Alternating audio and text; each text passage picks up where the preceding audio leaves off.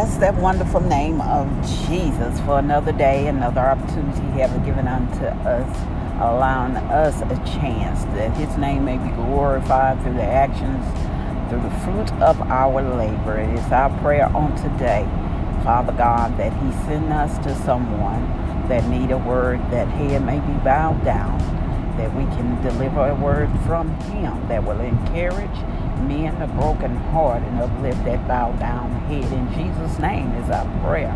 Welcome to With Purpose, Our Purpose podcast. It is a podcast designed with you in mind, understanding our purpose, our identity in Christ Jesus. For we have to know who we are and to whom it is that we belong. And that's none other than Jesus Christ, who has called us by name into His purpose.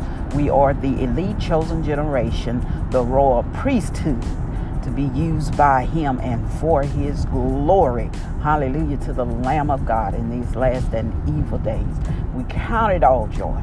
Count it all joy when we fall into diverse temptation, knowing that the trying of our faith is going to work patience through Jesus. Hallelujah. It works patience. That's why you're battling. That's why you seem to be in the constant warfare that you're in, being attacked on every side. But God is for your good. It's for your good, but for His glory. Hallelujah to the Lamb. Well, we continue in the book of Acts as we are learning that. We're going to learn that as the church is in its baby stages and beginning, as we find the disciples in the upper room as Jesus had instructed them in Jerusalem. And of course, it was during the festival of feast time. It was during the time of Pentecost. The Pentecost feast, and Jesus had instructed the disciples to gather in the upper room, and they was gathered there under His instruction and also out of fear. And the word said it was about 120 men and women there praying constantly in one accord, one heart, one faith, and their focus was on the Lord as He had instructed them, and they was teaching and they was praying and they was fasting going on. And one day as they began, Peter stood up and began to teach and preach, and they heard a mighty rushing wind. Hallelujah. The mighty rushing wind that overtook them, and it said that like a fire tongue descended from heaven upon them. And they all began to speak in another language. Now, you know, it's a lot of misconception is that the tongue, there are different tongues that the baptism of the Holy Ghost bring. There is one tongue that is an unknown tongue that speaks a heavenly language, and that's between the Spirit of God and the Spirit that God gives you is speaking directly to Him, and no man understand that language. And then there is another tongue, and which is just a different language from a different nation. And this is what this tongue was, that they all began to speak in another language. And as they began to speak it was people there, as the word declared, from all different countries. And they heard them speaking, and they heard them speaking in their tongue. And they said, "What is this? What is this?" I heard them all speaking. We know that they are from this country, but they're speaking in our language. They spoke with the other people from the different foreign lands language, and that was through by the Holy Ghost, that they may understand. And this was miracle sign. So the Holy Ghost, you shall receive the Holy Ghost with the evidence of speaking in tongues. And this is one of those baptism here. And then, you know, the word went abroad, and many people are gathered there. And as the word spread, they began to come together to hear. And as they began to speak, hallelujah, And they heard in their own voice, and Peter, they began to mock. Some of them said that they was drunk with wine, but then Peter stood up in the midst of the crowd, and he began to explain what it was that was going on. He said, this is what Jesus, hallelujah, said that he would send back unto us. It is the introduction of the Holy Ghost here.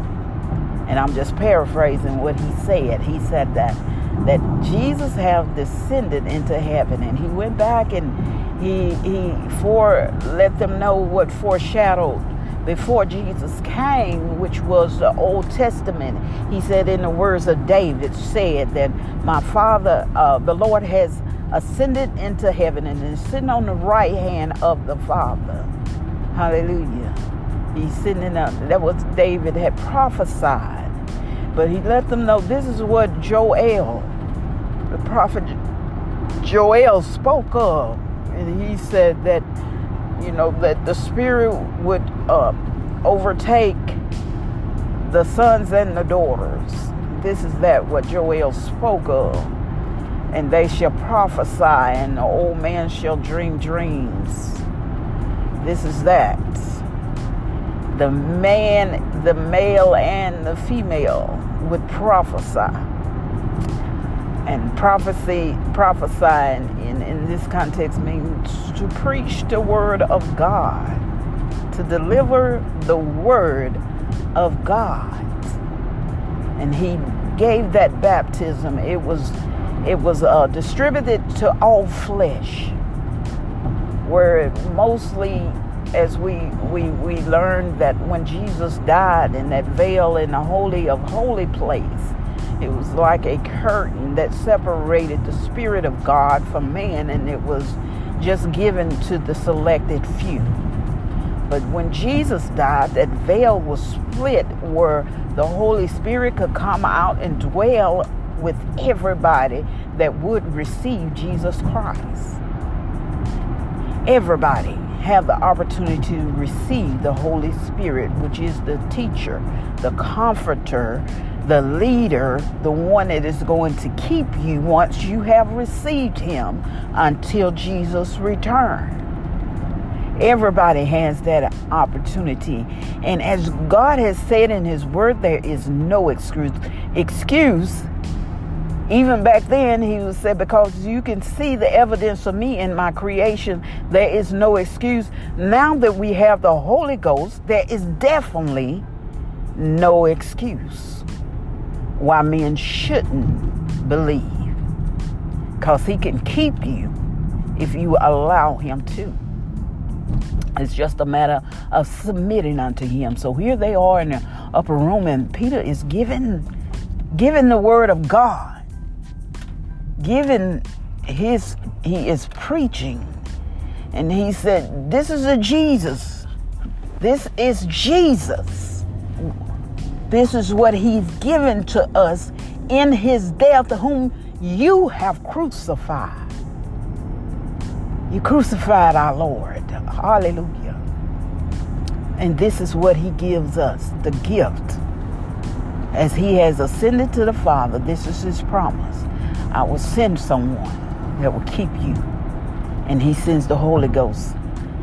And Peter preached with such conviction that on that day, hallelujah, they began to ask him, well, brethren, what must we do? What must we do? And he told them, you must be baptized in Jesus' name, that you may receive the Holy Ghost. And on that day, 3,000 came to Christ and joined the church. And they continued on in that state of mind for quite some time, giving God the glory, being glorified, and people were coming every day to join. They wanted to partake of this gift that Jesus left for them. And they came. This, my friends, was the beginning of church. They of the church being birthed out, and it was joy.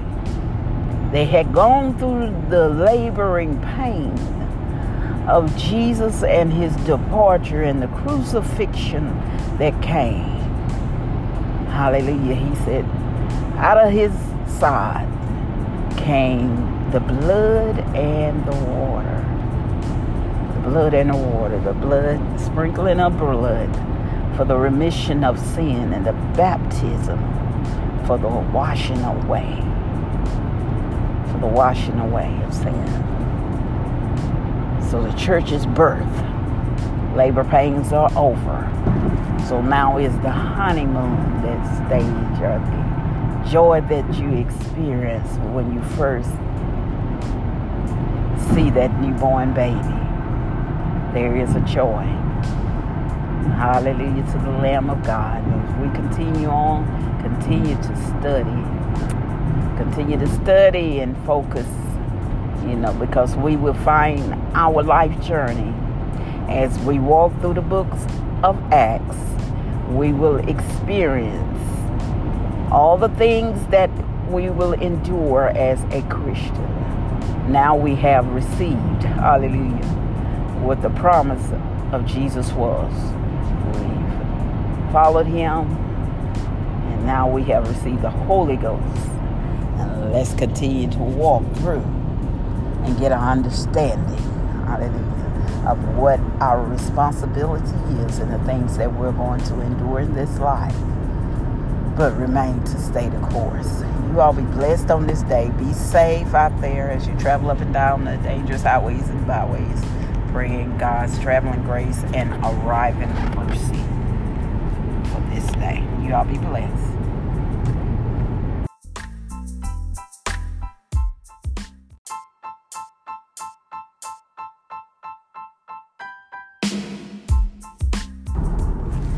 Hallelujah, salvation and glory, honor and power to the Lord our God. For the Lord our God is mighty. For the Lord our God is omnipotent. For the Lord our God, he is wonderful. He is wonderful. Well, blessings and glory on this morning for another day that he has blessed us with. Welcome to With Purpose, our Purpose podcast. It is a podcast designed with you in mind, understanding our purpose, our identity in Christ Jesus, for we have to know who we are and to whom we belong. As we have finished up the book of John, all 21 chapters, as he penned the gospel according to John, that you may believe and saw the many working wonder miracles that Jesus did perform, but the awesome teaching that he put forward before his disciples and the people, that they may believe, and scripture may be fulfilled. For it was already prophesied in the Old Testament that he would come, the Messiah would come and bring deliverance into the people, God's chosen people. Jesus not only fulfilled all those scriptures, but he also engrafted others in beside the children of Israel, which was the chosen by God. But because of their rebellious spirit and the way that they carried themselves and worked against God, God allowed us an opportunity, and for that we are grateful. We are truly grateful that we have been adopted into the sonship, hallelujah, through by Jesus the Christ, who made the reconciliation of man available for all that would believe in him. For he is the way, the truth, and the light. No man come to the Father except by him. So we believe, and we teach others through discipleship to believe on no other name other than that of Jesus Christ, as we prepare to take on the book of Acts. Acts is tells all that the apostles did, the account of the apostles as they began to learn how to live without Jesus in their surroundings, and beginning of their own ministries to build the church, to spread the word, spread the gospel to the other nations and the other areas that it may go forth as he gave them the commandment. And we find here, again, Jesus is talking to them, getting ready for his departure, as he had explained to them, but he gave them specific instruction. Jesus had been seen of the disciples for over 40 days. He had been with them after he rose from the dead for over 40 days now, teaching. And understand the number 40 is the gestation period for new birth. The number 40 is gestation for new birth. Jesus gave them specific instructions for them to go to Jerusalem, the other 11 disciples, and he said, tarry there in Jerusalem until he come that will come after me. And he is talking about the Holy Ghost. The Holy Ghost and Jesus could not be on the earth at the same time.